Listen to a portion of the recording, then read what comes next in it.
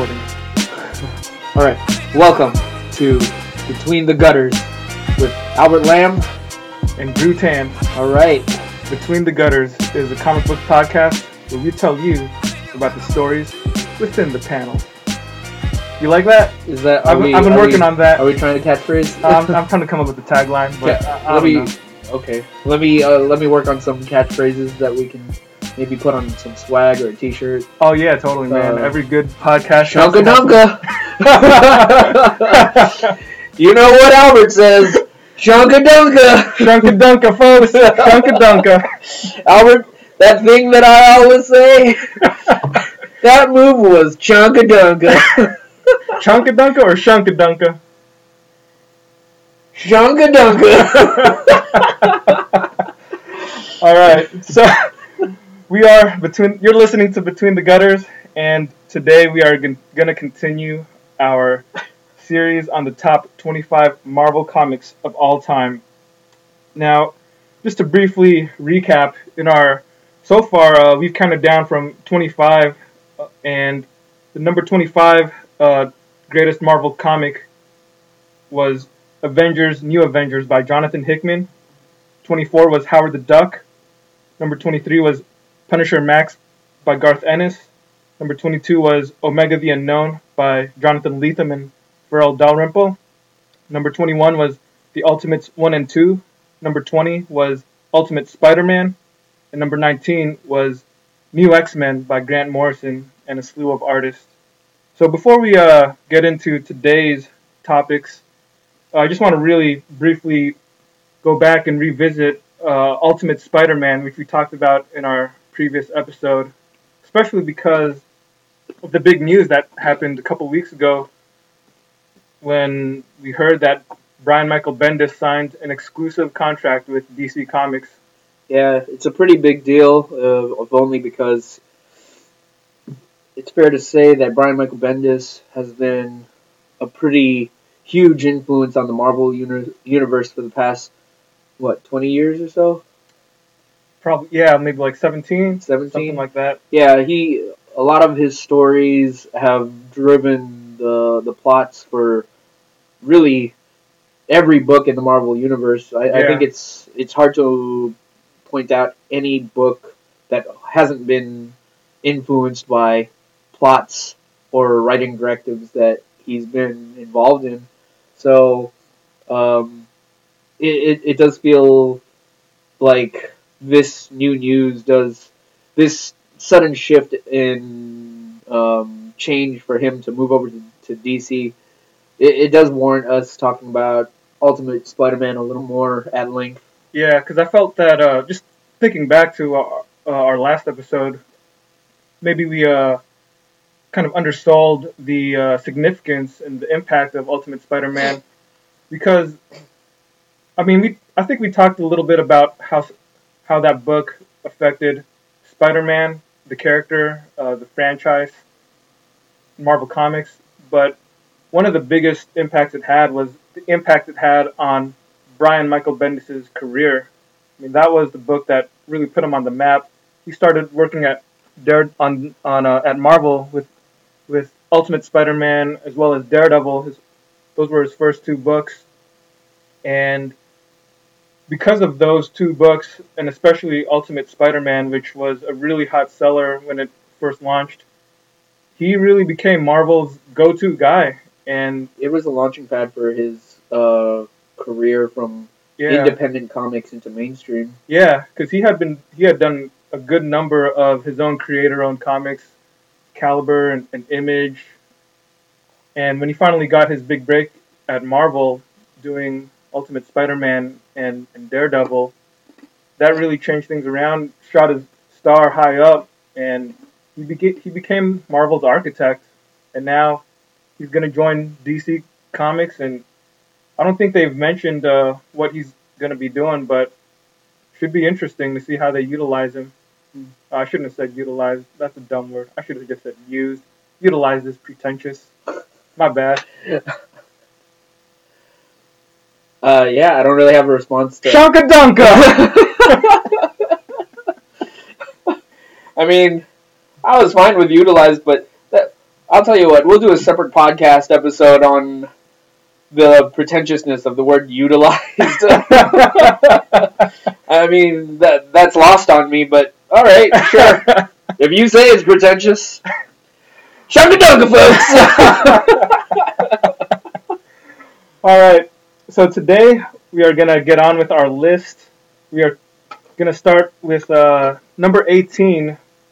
But before we get into that, let's briefly recap the criteria that we use to determine how we came to our final rankings. So first of all, is craft. Basically, is the comic technically sound? Originality is another criteria. Just is it creative and does it have something new to say?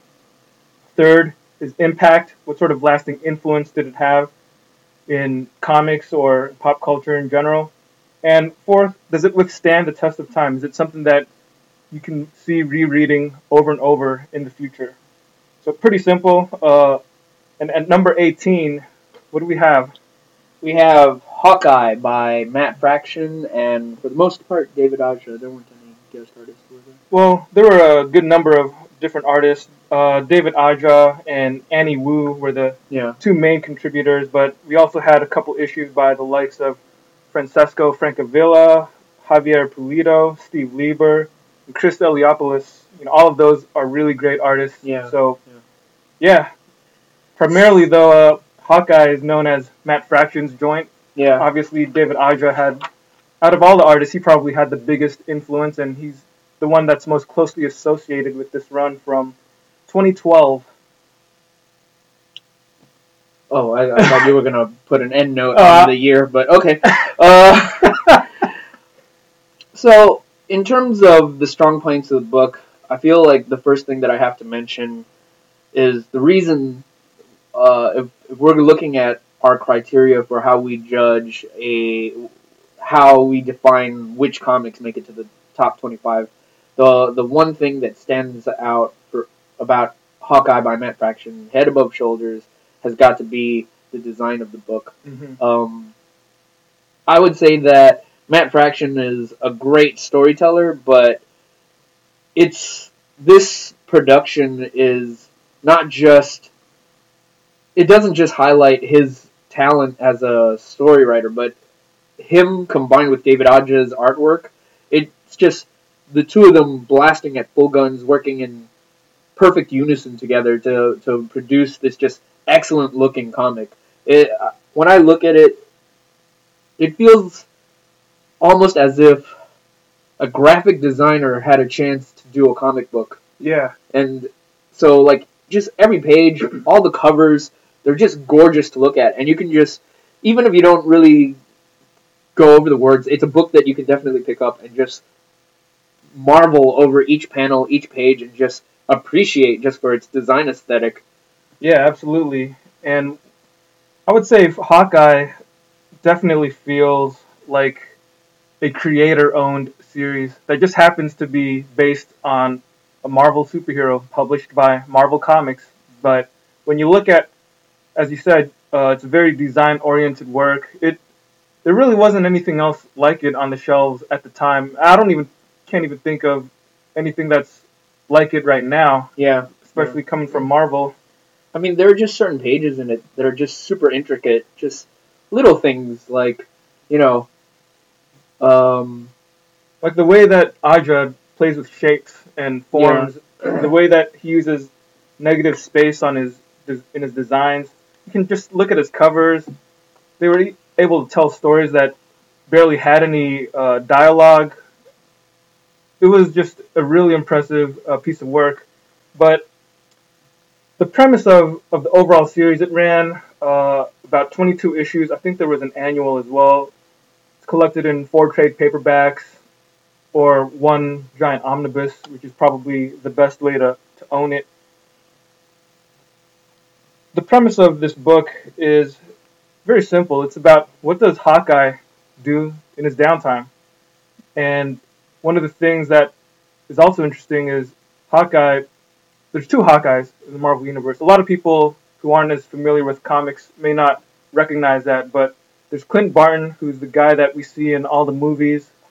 And there's also Kate Bishop, the other Hawkeye, who was created, I don't know, maybe what, 10, 12 years ago now, back when Young Avengers was launched. Her big, I guess her big introduction to the Marvel Universe was from Young Avengers by Alan Heinberg. Yeah, and Jim Cheung. Yeah, and Jim Cheung. So it was kind of a big deal at the time because Alan Heinberg was most well known as the guy who wrote for the OC. Yeah. So it was this. I don't know if it was an intentional campaign, but they were putting a lot of effort into just letting people know that a guy from television was, working on a comic. Yeah. And at the time, it was sort of a big deal. It was a big deal, yeah. And Kate Bishop is a character who's lasted. She's been used in a bunch of different stories over the past 10 years or so. She's basically this young lady. I don't know exactly how old she's supposed to be, but I'm guessing like either around 19 or early 20s. She's the heiress to a family fortune, but ended up learning how to fight and learning how to use a bow and arrow. She was bequeathed with the mantle of Hawkeye by Captain America himself during a period of time in the wake of Avengers Disassembled when Clint Barton was thought to be dead. So if that sounds a little convoluted to you, comics, everybody. Yeah. Well, okay. The way that I see it is the simplified version is for the purposes of the book. If we're gonna fill out Clint Barton's world and give him supporting characters, what better way than to give him someone who's essentially a protege or a sidekick? Yeah. And that's kind of the role that she was designed to fill. So it's the two of them. It's Clint Barton and Kate Bishop. They are both Hawkeye.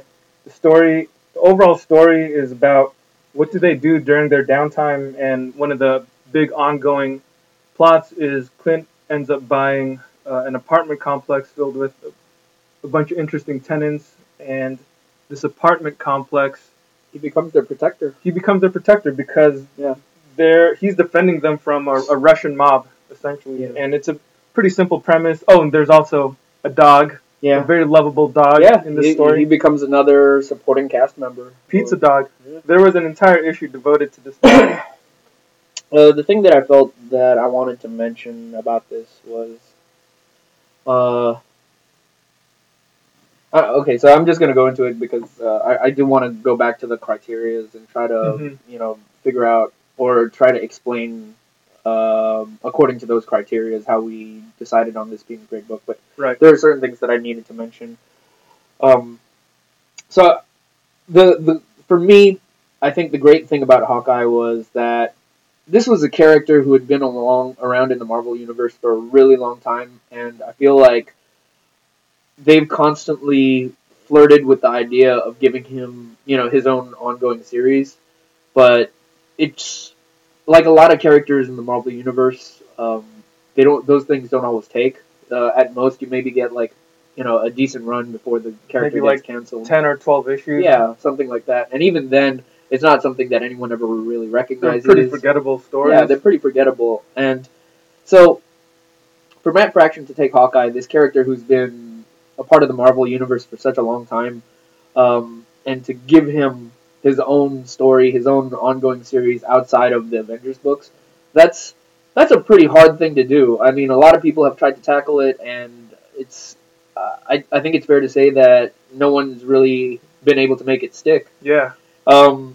But the things that I wanted to mention about what made his take on Hawkeye so fresh and just so I don't know what the word is, but noticeable, I guess, is that I don't feel like Matt Fraction does a lot of the things that people do or writers do when they try to do a comic for a solo character. Mm-hmm. So, for example,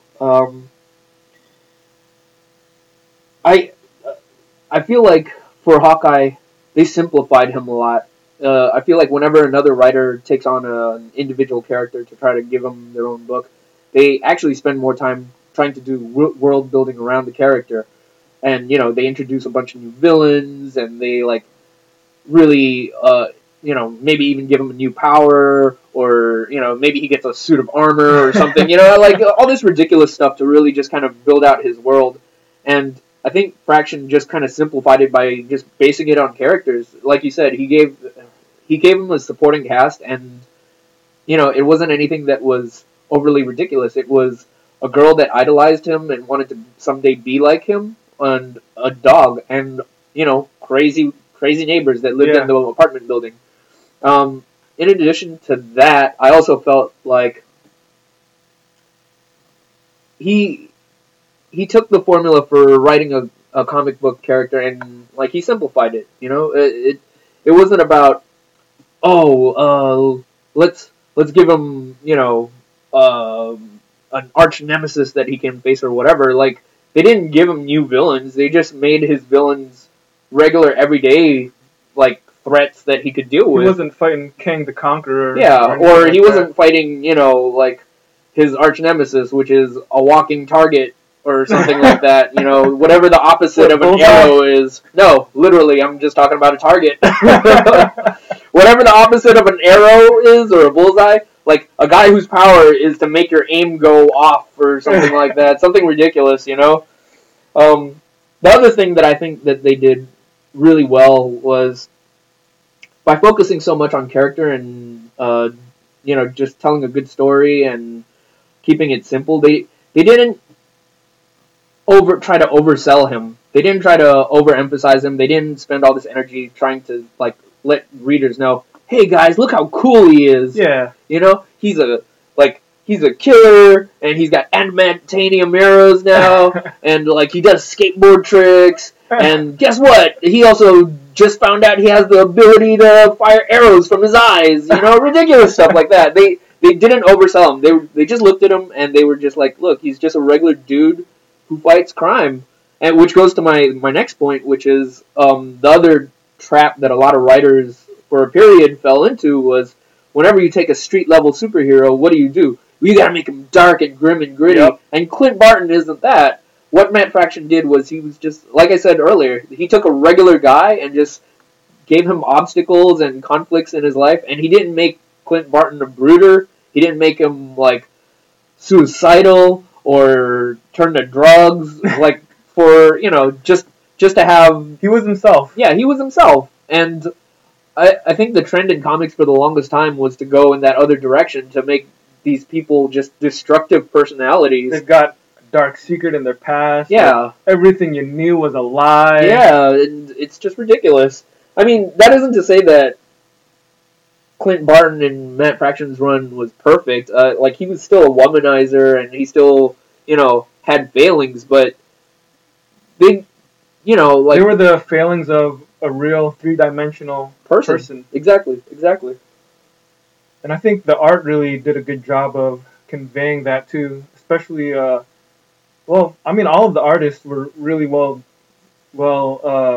technically gifted and talented. David Aja, in particular, for establishing the baseline look for the series. He draws in a very grounded style. Yeah. The thing that sets it apart is how design-oriented his work is, and the way that he lays out his pages. You can tell that he thinks of comics. You can tell that he thinks of the most minimal unit in a comic as a page, and he uses each page to convey the story. And when you look at it aesthetically, everything's really clean. Everything just looks the way it's supposed to. He's got a great sense of perspective, and it's got this realistic look where nobody stands around posing like they're, on a Jim Lee poster or anything like that. People have real body language and real facial expressions. You can tell what they're feeling by looking in their eyes, just the way he draws them. Yeah. He draws in a very, like, human way. Yeah. I mean, all of his characters aren't over-exaggerated. Their forms are just regular people forms. Yeah, and it goes really well with what you were saying earlier, just in terms of how Matt Fraction and team kept it simple. And the way that the art looks, everything's got this grounded realism. It's very grounded artwork, and the thing that sets the artwork apart again is the sense of design and the dynamic layouts and the creativity involved in telling stories. But the fact that the overall story itself is based on such a simple premise, just the premise that this is what Hawkeye does when he's not hanging out with the Avengers. At the time that this comic launched, he had just become the leader of the Secret Avengers, which was another good series that was written by Rick Remender. But this has nothing to do with what he does in the Avengers. This has nothing to do with those crazy threats, what was going on at the time. Stuff like Avengers versus X-Men or things like that. This was seriously just about Hawkeye in his private life and what he has to do in order to deconstructed get on with it. Hawkeye comic. Yeah. It's not about him fighting, his antithesis or, developing new powers or whatever. It's just really a real take on what a real person would be doing if he was Hawkeye, which is kind of the most human of the superheroes in the sense that he's just a dude with arrows and he doesn't, he's on a team with gods, a human machine, a super soldier, and he's just a dude with an arrow. So I do think that, I don't know if it's like a purposeful commentary on Hawkeye or if it's something that they intentionally did, but it's a comic, it's a story that suits him. Yeah, as opposed to like constantly trying to put him on the level of guys like Spider-Man or Captain America. They just brought him down to earth. Yeah, and I dig that. Yeah. So if we continue in terms of our criteria, the next one that I wanted to talk about was its ability to withstand the test of time. So I think a lot of what we mentioned really does make it feel like it's something that I could read many years down the road, if only because it's so grounded in reality. It's extremely well crafted. Yeah. Technically speaking, this is an immaculate comic. People who want to make comics should take these issues and study them. Yeah. The art is really good, regardless of who the artist is. I mean, Aja, Annie Wu, and the rest of the artists, all really great artists. Yeah. So technically, it's just like way up there. Yeah. And I would also say the art itself is just innovative stuff. Yeah. I don't know if we specifically talked about originality yet, but just to kind of emphasize that point, I want to say that some of these issues were really notable. There was one famous issue, I forget which number it was off the top of my head, but it was the Pizza Dog issue, which was an entire issue told from the point of view of Hawkeye's dog. Yeah. So the way that the story was illustrated, it was almost kind of like meandering panels and a lot of inset panels and a lot of smaller panels inside bigger panels. Just a really, really design-oriented work. The dialogue, well, I guess when Fraction was writing it, he took he came up with this idea where, dogs don't necessarily have the full vocabulary of a human, but they do understand some things that we say. So you'd see bits of dialogue that other characters are speaking, but because it's all told from the dog's point of view, he only recognizes certain bits of dialogue. Yeah, he only recognizes a couple of words here and there, like eat or food, pizza, arrow. Yeah. But you could still follow the story. It's a clever way to tell a story. Yeah, you could figure out what's going on just by paying attention. But if it's something that you're trying to read in like 5 minutes, it'd be pretty challenging. Yeah, it's a very innovative way of telling a story. There was also another issue where the story was told through American Sign Language. Yeah, that's something that I don't think we've seen before. Yeah.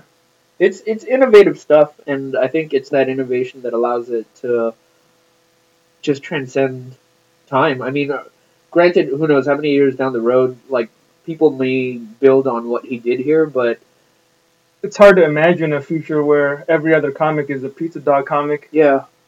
I think the way that you read it, it's all very grounded. The dialogue is grounded, and it's not anything that, he doesn't say tubular or anything like that. So I do really feel like he doesn't say Shunka Dunka either. He doesn't, but I didn't write it, so kids, when I get a chance to write Superman, we're gonna get to see Superman say Shunka Dunka. Hope you got a trademark on that one. Yeah, but so we've discussed loosely how the craft and its ability to withstand the test of time are probably its strongest things. Yeah, and originality. And originality, but when we ranked it on our spreadsheet, while we were assigning scores. Wait, what are you talking about, dude? What spreadsheet? I thought don't you mean that gigantic group of scientists, philosophers, and poets that we locked in a room in a basement for a year and forced them to read every single Marvel comic in order to scientifically decide what our top 25 were? Oh yes, the scientist. But when we ran it by our elite team of comics readers, we did score it differently, or the part of the reason that it's not higher on our list would be we did score it sort of low on originality and impact, and it's a different kind of originality, I think, that we scored it low for. I mean, in terms of its craft, again, it's just really impressive craft, and it's really well done, but ultimately, I think at the end of the day, it was still, just a Hawkeye story about him fighting mobsters. Yeah, I mean, I think that might have been one of the places where our two scores might have differed a bit, because I do think I gave it a higher mark for originality, because it's so different from everything else that just the fact that it's based on Hawkeye, that didn't really deter me from admiring its originality, and the overall message of the book is something that still stands out. That's good. I think it's just a remarkable piece of storytelling because it's so innovative. There's things that I've seen and I can't deny that I haven't seen in the other look comics. Of it, there are just pages upon pages that you can just look upon, and each page is just something that you can learn from. Yeah. Just from the design of it, definitely. Yeah, but you're right about the impact, because being such number one, comic. It's a recent comic. More recent. Yeah. Or at least, you know what, on our list, it's one of the more recent ones. Yeah, this came out the first issue came out in 2012, and I think out of everything on our list, this and Jonathan Hickman's Avengers/New Avengers, those are the most recent comics on our list. I don't know if that's a spoiler, but so far, let's go with so far. Yeah.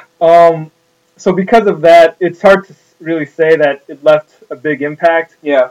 Another thing that might have docked at some points in terms of impact is I don't really know if anybody has ever come out and said we've been really influenced by this run of Hawkeye. Yeah.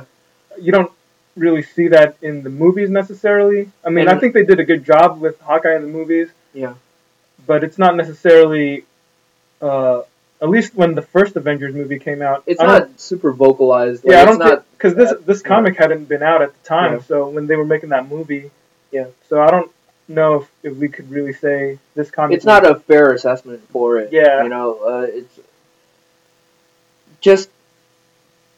just the fact that it's so new, and even if there are other writers that appreciate it, it's hard for me to draw a direct line of influence from the things that are coming out today and this. Now, 10, 20 years down the line, like some kid that grew up with this and was like really influenced by either Fraction's writing or David Hodges' art, we might see something really cool. Yeah. But until then, we can't. It's harder for us to prove that its impact is as significant as some of the other things on our list. And I think if anything, the counter argument to that might be for someone to say, well, Hawkeye was a very different type of Marvel comic. It's almost this, like I said earlier in the show, it's almost like a creator-owned comic that features Marvel characters. Yeah, an indie comic. And I don't know if the wider comics general public feels really this way, aware about it.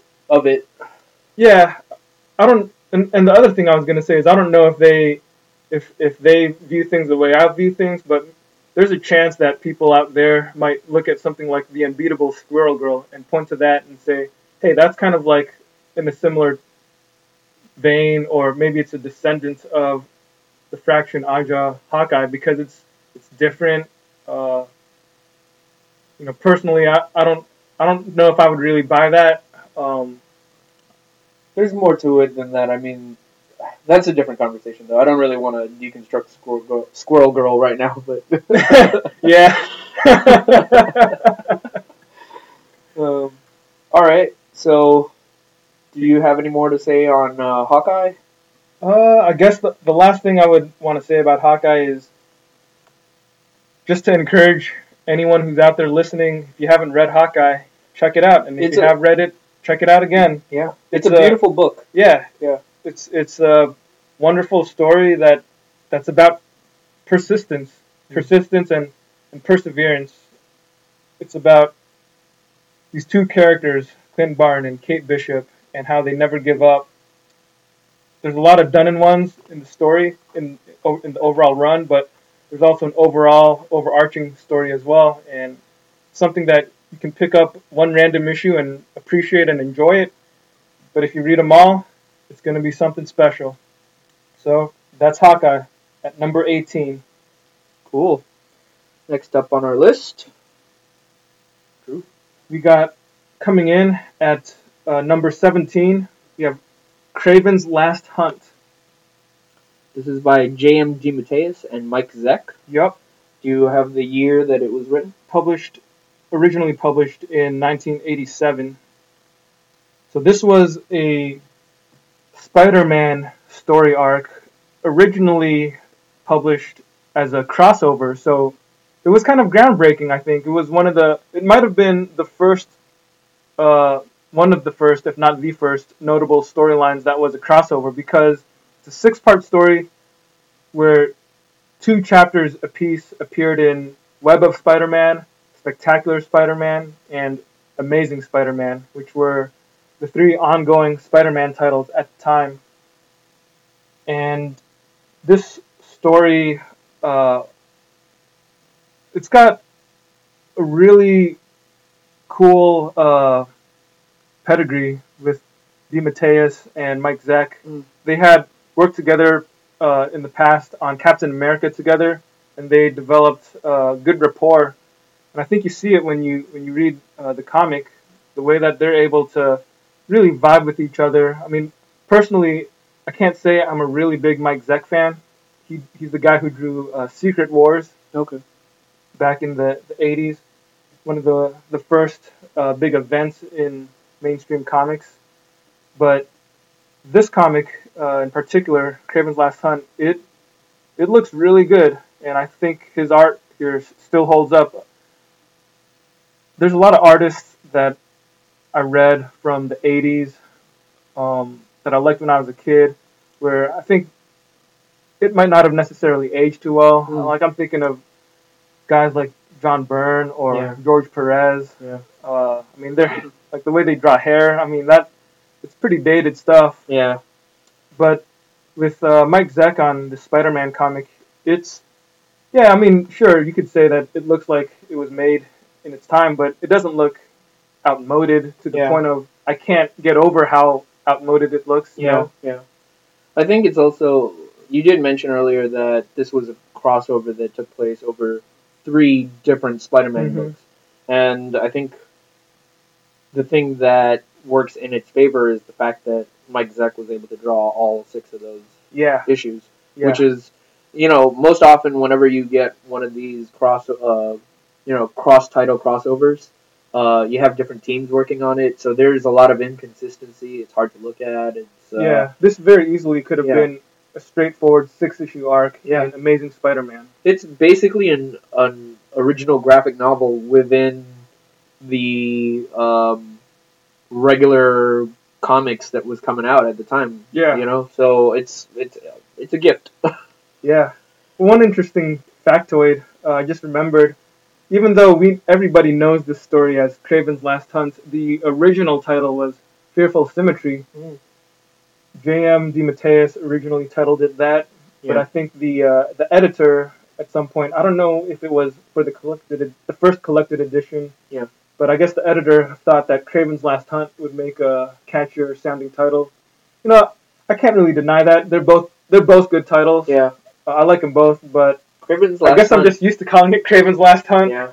Well, that's the thing I was going to say, is Kraven's Last Hunt is the one that sticks. Yeah. Like, even for me, when you call it Fearful Symmetry, unless people are really in the know, they don't. There's no automatic association, at least not for me. Yeah. Like, whenever someone talks to me and brings up, one of the greatest Spider-Man stories of all time, Kraven's Last Hunt, I get that. Yeah. But Fearful Symmetry, I really have to think about. So tell me, what do you think of the craft of the book in terms of the writing and J.M. DeMatteis? I think the craft of it is excellent. Like I said earlier, both artist and writer are in sync. You can tell that they're really comfortable working with each other. And I think JMDM's writing, where he's able to, he's very poetic. Yeah. Like, he's got a poetic soul, man. I don't necessarily know all of his influences, but in the introduction to the hardcover, he mentioned Dostoevsky, and that's I guess that was something that he had thought of because he realized that Kraven was Russian. Right. And he was a big fan of that sort of epic storytelling. That epic storytelling, the deep characters, and he was able to really make that come out within this comic. Yeah. Where the prose and the dialogue and the narrative captions. Yeah. He writes in a sort of, I don't want to say flowery because that might sound a little dismissive, but I would say poetic. Yeah, poetic. He writes prose that's intricate and emotional, and not only emotional but emotive. Where the way I'm able to read it is, it's stuff that really strikes me as a reader. You know, it's the premise. Maybe we should talk about the premise of the story. For those who are unfamiliar with it. The premise of the story is Kraven, who is this Silver Age Spider-Man villain. He's a kind of a weird villain when you think about it. He looks like a Tarzan kind of guy, right? His entire shtick is that he's a big game hunter. Yeah. Who's just decided that Spider-Man is the most dangerous game of all. Yeah. You know, like, he's killed lions and rhinos and all sorts of animals, and now he wants a challenge. And so for the past, like, X amount of years or decades or whatever, since his conception, it's just been about him trying to hunt down Spider-Man and claim the mantle as the man that, captured Spider-Man or killed him. Killed him even. Yeah. So the premise of Kraven's Last Hunt is that Kraven manages to tranquilize Peter Parker, Spider-Man. Well, right. Spoilers, people. Oh, yeah, I mean, that happens in the first couple pages. So okay. It's not too big of a deal. He basically traps Spider-Man, buries him alive, and while Spider-Man's buried alive, Kraven puts on Spider-Man's costume. And, another cool thing, this is one of the stories where Spider-Man's in his black suit. Yeah. So it's a black suit Spider-Man. It's not the Venom symbiote, it's just his black costume. Yeah. But Kraven ends up making a replica of the black suit, Spider-Man's costume, and he starts parading around as Spider-Man, basically showing that he can be a better Spider-Man than Peter Parker ever was. Exactly.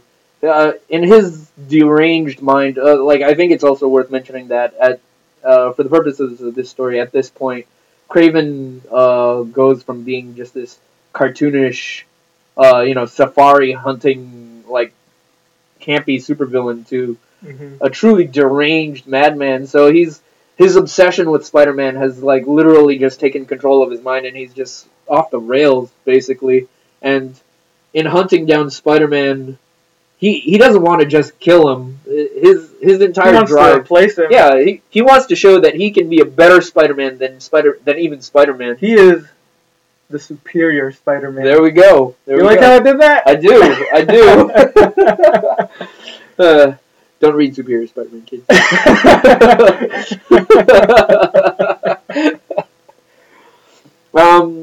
So the thing I wanted to say about the craft of the book is, and it ties into my view of the originality of it, but I'll go more into that when we're discussing the originality. But the thing that really interests me about this book is that for long chunks of the book, Spider-Man, or Peter Parker rather, is actually missing. In the beginning of the story, actually, we don't find out that he's tranquilized. We assume that he's been killed because he just kind of gets shot with a rifle. Well, he gets shot with a dart. Really? Yeah. No, like didn't they just show the muzzle flash and then that's just kind of where it ends, and then you see the Let me yeah, check, and then man. you see the tombstone. So the presumption is that he killed him. You don't find out till later that he's actually that he's actually still alive and just buried. Is that true? Yeah, I believe so. Yeah, like. Oh yeah. Yeah, I'm all flipping you see through it right now. Huh? I'm flipping through it right now. Yeah, all you see is the burial and the muzzle flyer. So, for us, the viewer, if you just read that first issue, you just presume that he's dead. Oh, right? I think it was because of this scene here earlier in the fight. He gets shot with a tranquilizer, and that really messes him up. Yeah. So that he's vulnerable to to Kraven, and Kraven shoots a net over him. Yeah, and then he takes that opportunity to blast him. Yeah. Or at least that's how it's implied that he killed him. Yeah. Yeah. So the thing about this is, it's not really for large portions of it. It's not really a Spider-Man story, and it's more of an inner narrative of Kraven. Yeah. And I think that's, to your point about DeMatteis's ability to write like really poetic prose. I'm the thing that really strikes me about the book is his ability to take this kind of one-dimensional, what was he, Silver Age character? Yeah. This one-dimensional Silver Age character, and to infuse him with actual motivations, actual thoughts. Pathos, exactly. Even though he's deranged, like, he's more than just, I'm a big game hunter. He's not Yosemite Sam anymore, you know? He's got a reason for wanting to kill Spider-Man. He's driven by something. Mm-hmm. And the voice that Jean-Marc DeMatteis gives him it's powerful. Like, this is a really dramatic book, and some people might look at that and they might not necessarily enjoy the drama, but I do. Like, I'm moved by the power of it all. It's really stirring stuff. It is. Like I was saying earlier, his writing is emotive. Exactly. And I think even the artwork helps convey that. Yeah. The way that Mike Zeck draws Kraven, where he actually does look deranged. Yeah. He looks obsessed. He looks messed up. Yeah. He just looks like he's got something heavy on his mind, and he has to do this thing because it's the only thing that will sustain him. Yeah. And again, he gives him other motivations too. I think there was stuff in there about Kraven's parents, like a lot of his formative, a lot of the things that were formative to his personality and to where he is now and why he has to like prove to himself that he's better than Spider-Man. A lot of that has to do with relationships that were cultivated between him and his parents, and like just his inadequacies. Like he really essentially gives Kraven a soul, you know, going from, just some shoot-'em-up safari guy. Yeah, would you go so far as to say that he makes Kraven a sympathetic character, or would you just say he merely humanizes him?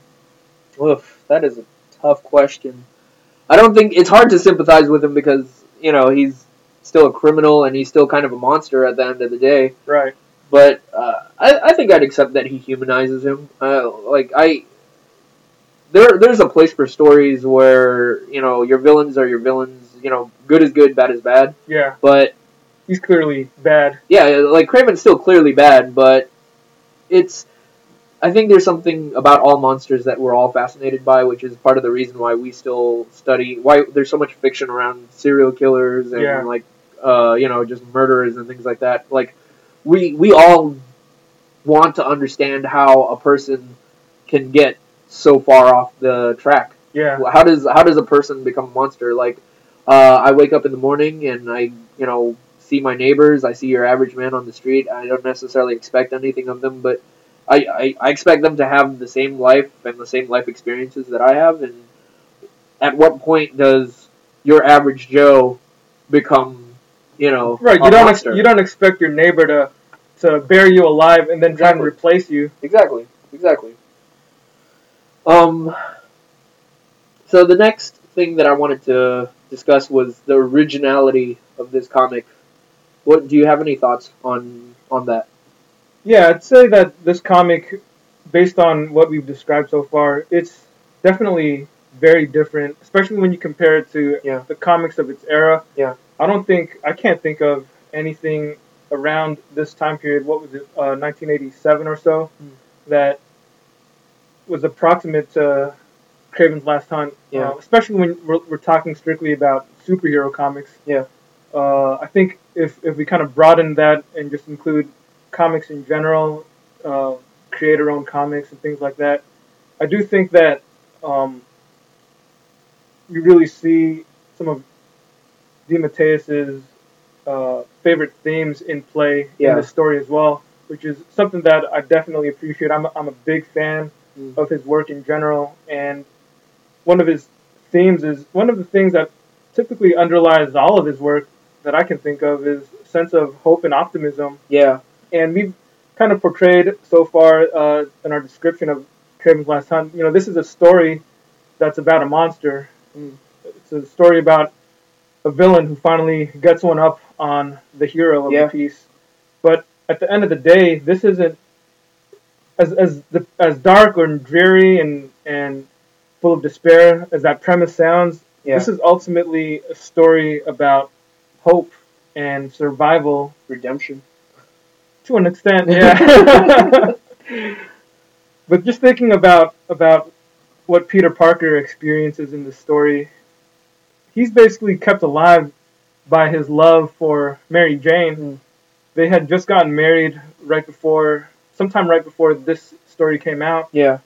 And DeMatteis has a few scenes here and there of MJ at home being concerned for, where's her husband? Wondering where Peter is, and you've got Peter buried in the coffin under the dirt, clawing his way to the light, trying to survive for her, trying to find her, get his way back to her, and I don't know if that's necessarily a message that we've never seen before, but I think seeing that in a Spider-Man comic, that's different. That's really the different. Thing that makes it original. Yeah, definitely. I fully agree with that. Up to this point, we're still dealing with a lot of Spider-Man stories. A lot of it is melodrama. Yeah, and it's melodrama that doesn't necessarily ring as true as the emotions in this specific story. Yeah, up to this point, the biggest thing about Spider-Man is that he's got human issues like we do. It's like because of him wanting to be a superhero, he doesn't get to go out with the girl, or he has to choose between two girls, or Yeah, and it's interesting because his most formative moments in his life, they're all pretty serious moments. I mean, Uncle Ben's death, Gwen Stacy's death, her father's death, and this moment in Kraven's Last Hunt, those are all some of his most formative events. Experiences. If we were writing out, and don't forget, he was molested. You went there. Yeah, I did. Oh man, I feel like we'll have to have a whole nother episode. It happened, boys and girls. It happened. This was the story that was in comics. He was molested. I'm afraid to say anything because it sounds like you're a little too gleeful about sharing that information. Okay, we'll it's a bit of a detraction, but go ahead. I already forgot what I was talking about, Albert. You were saying something about originality. You were talking about how all of his biggest moments were focused around pretty serious moments. Right. And I think where I was going with that was the idea that other than those major milestone events in his life. A lot of his other experiences in comics tended to be pretty much stuff that the average Joe would experience. He's regarded as the everyman superhero, someone who has to weigh the responsibility that comes with his power, and on some level that's a universal theme. Everybody understands what that means, what that looks like in their own life. You might not necessarily have superpowers, but we know what it's like to, like pine for a girl, or we know what it's like to have troubles at work. Yeah. Or to have troubles at school. You know what it's like to have responsibility, and you know what it means when you have to face a situation where doing the right thing isn't necessarily the easy thing. Yeah. And, universal experiences like that were pretty commonplace for Spider-Man. Yeah. In addition to him punching bad guys in the face or showing up in cartoons and, I don't know, maybe throwing Hostess Twinkies at crooks in order to stop them. With the power of sugary snack treats. Yeah. But the drama in Kraven's Last Hunt, do you think it feels different? It feels different. It's a whole nother level. Yeah. I still don't think I've read a Spider-Man story that hits the way this does. I would happen to agree. It's, I don't know. So this is a separate discussion that we've had outside of this podcast, but do you think it would count as a literary comic? Yeah, I think so. Okay. Yeah, because I think that's fair. The writing is literary. It's not your typical...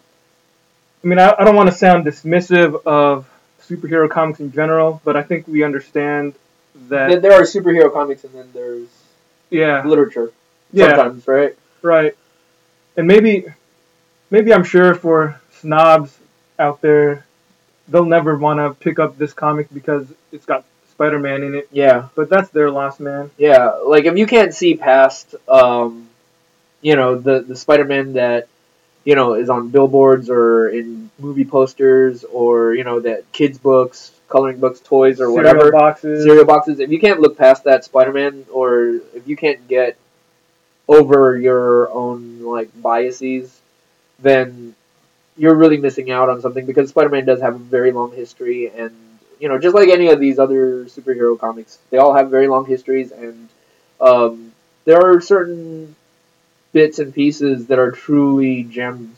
Yeah, this is the high point. Yeah, I was gonna say the thing that makes it original for me was you're gonna have to confirm some of the timetable stuff for me, but a lot of the comics that were coming out in this era, wasn't DKR around this era, so we were kind of in an era where I feel like there was a lot of focus on deconstructing, what makes Batman Batman or stuff like that. I don't really necessarily feel like this was a deconstruction of Spider-Man. It was just a really powerful story, that it was just Spider-Man involved in this drama with a madman. Yeah, I would agree with that. Yeah, so I thought that was a pretty original thing, that it wasn't a deconstruction of what makes Spider-Man Spider-Man. I mean, although I can see it if someone wanted to make that argument, that there are portions of it that are... It's not a deconstruction of the character the way that The Dark Knight Returns deconstructed Batman. Yeah. It's not...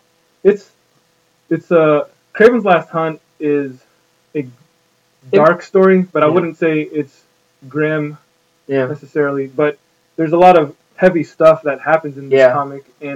And again, the word I use that I associate with it is pathos. There's a heavy amount of emotional content contained within these pages. Absolutely. And again, the other thing that I wanted to mention when I was discussing the craft of it was the other thing that was original about it was it might not have been a deconstruction of Peter Parker as Spider-Man, but it was, for a large portion of it, a Kraven story. Mm-hmm. It's more of a story of Kraven, and it's kind of a deconstruction of him, which I thought was a pretty big point of originality. Yeah, it's clever. Yeah, it is. Who would have ever thought to do a story about Kraven like that? Yeah, exactly. It's, there are all of the superheroes that exist in the various Marvel comic book universes, they've there are some villains that we all kind of automatically assume, or not assume, but associate with greatness. So we all know who the Joker is. We all know who Lex Luthor is. We know that those are characters that are capable of having pretty profound stories told about them. There's more to it than that. For them to take for John Mark DeMatteis to take someone like Kraven, like it's infusing just so much more content or context to this B, maybe even C-list character. Yeah. He made Kraven famous. Yeah, and it was in Kraven's death. Yeah. Oddly enough, that we will never forget him. Yeah, that was a spoiler. Oh shoot, my bad. It's okay. This is a 30-year-old comic. It is called his last time. It would have been funny if he had just been like, "Well, I'm gonna retire now, guys," and he goes out the. My bad, dude. So the next criteria that I wanted to discuss is its impact, and this is. It's hard to deny that this book didn't have a great and lasting impact, to the point that even now, to this day, like modern writers still kind of go back and mine it for stories. Every once in a while, we'll get another, Kraven-based story or something. It's definitely considered a milestone in Peter Parker's very long history. Yeah, I think anybody who cares anything at all about Spider-Man is aware of Kraven's Last Hunt and understands that this is a milestone in the character's entire history. Yeah. This is one of his greatest stories. Yeah. If you were to search for an evergreen Spider-Man story, evergreen, this is probably going to be one of the top choices. And the overall impact it had in Spider-Man, I would say, anyone who's gone on to write Spider-Man since, they've read this story. Yeah. No doubt. Yeah. And for most comic fans, if you bring it up, I don't know if it's considered, or if it's a story that a lot of people necessarily put at their top 10, or comics have a long history. There's a whole bunch of stuff that comes out, so everyone's list is different, but ours is the definitive list, by the way. Yeah. But if you ask most people who are fans of comics, they know this story. So it's hard to deny that it had an impact. And moving on to our next criteria, it's hard to deny that it doesn't withstand the test of time. Yeah. This really withstands the test of time. Totally. It's already 30 years old, and it still holds up. Yeah. It still holds up. It's worth reading it, and we're gonna be rereading it in the future. Yeah. I mean, the thing that makes it withstand the test of time for me is that just so much of the emotion in it is just, emotions don't get old. People hate, or people love, people envy. Those are universally understood. Yeah. And it's not like this is about Spider-Man being on MySpace or something like that. I mean, it's just universally understood themes, and just something that you can carry on with you. And the language isn't dated at all. It's a great piece of work, and it's something that every couple of years I go back to just because, I want to see, or re-immerse myself in the experience. You want to read a good Spider-Man? Yeah, totally. Here's another question. Going back to the Superior Spider-Man. Yeah. Do you think Dan Slott read this comic? And what do you think? Because just for our listeners, in case you aren't aware, a couple years ago, Dan Slott, the current writer for Spider-Man, he did a story where Dr. Octopus transferred his consciousness into Peter Parker's body, and basically decided that he would be an even better Spider-Man than Peter ever was. Yeah. Hence the title, The Superior Spider-Man. And that was his Spider-Man status quo for a couple of years. And when that first happened and I learned about that premise, I was like, wait a minute, didn't JMDM already do that story? Yeah, yeah. How is Slott gonna try and do his own version of that? Yeah, that's really interesting. I didn't make that automatic association between those two, but now that you mention it, that's actually a really interesting point. Essentially, it just feels like he wanted to take that theme and he wanted to run with it because, again, Kraven's Last Hunt all happens within the span of 6 issues, and if you really look at the timetable of the comic, I think like a week, maybe 2 weeks pass in comic time, right? So for Dan Slott to do that story where he's like, Dr. Octopus is going to find a way to quote unquote kill Spider-Man, but he's gonna use his mind to take over Spider-Man's body, and in Spider-Man's body he feels that the greatest disrespect to Spider-Man is for him to become an even greater hero than Spider-Man ever was. And to me that just feels like it's taking the idea of Kraven's Last Hunt, the core concept of it all, and bringing it back to just kind of the standard kind of Spider-Man superheroics that we're accustomed to seeing, you know? So it doesn't necessarily elevate the subject matter, and it just, if anything, it just kind of brings it down to the same hijinks that Spider-Man usually faces, you know? It's like it cheapens it, you know? All of a sudden, it takes this really dramatic story about Kraven wanting to prove himself in the ultimate way to Spider-Man and to himself, and it infuses, you know, kind of the silly concept of, oh, I'm not going to kill him, or like, I'm going to kill him, but it's not really a real death, I'm just taking over his body, and it's just, it's like ridiculous. Freaky Friday or something. Yeah, and it's not, it's hard to tell a story where you have that level of, where you have like an element like mind control, or, you know, clones, or whatever, and to try to make it seem serious, you know, it's just silly. Yeah. It's silly is what it is. So do you think that Dan Slott was influenced by this work? Was Superior Spider-Man a direct result of the impact of Kraven's Last Hunt? That's tough to say.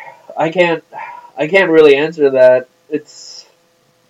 I wonder if anyone's ever asked Dan Slott that question. Exactly, before. Right? I mean, like I said, until you brought it up just now, I never made that association, but you mentioning it does really feel like, oh, wait a minute. They're just doing that again, but worse. I mean, what do you think? I think he obviously had to be aware of the story. Yeah, it's hard to imagine that he wasn't. I don't know if he was trying to do his own misguided homage to this story, but all I can really say is I wish he didn't do that. Yeah. I mean, there's really nothing more to say. Yeah. Like, now we have to live in a world where there was a period of time where Dr. Octopus used mind control to take over Spider-Man's body, and he was Spider-Man, and there was a period where Spider-Man was a jerk, blah, blah, blah. Yeah. I can't sell myself on the idea, but hey. So, ladies and gentlemen, read Spider-Man, Kraven's Last Hunt, not Dan Slott's Superior Spider-Man. That's true. That is the real Superior Spider-Man right there. So, we're closing it off today with, what numbers were those on our list? That was numbers 18 and 17. 18 and 17. Alright, thank you everybody for listening. This is Between the Gutters. I'm Drew Tan. I'm Albert Lamb. Shankadunka! Shankadunka!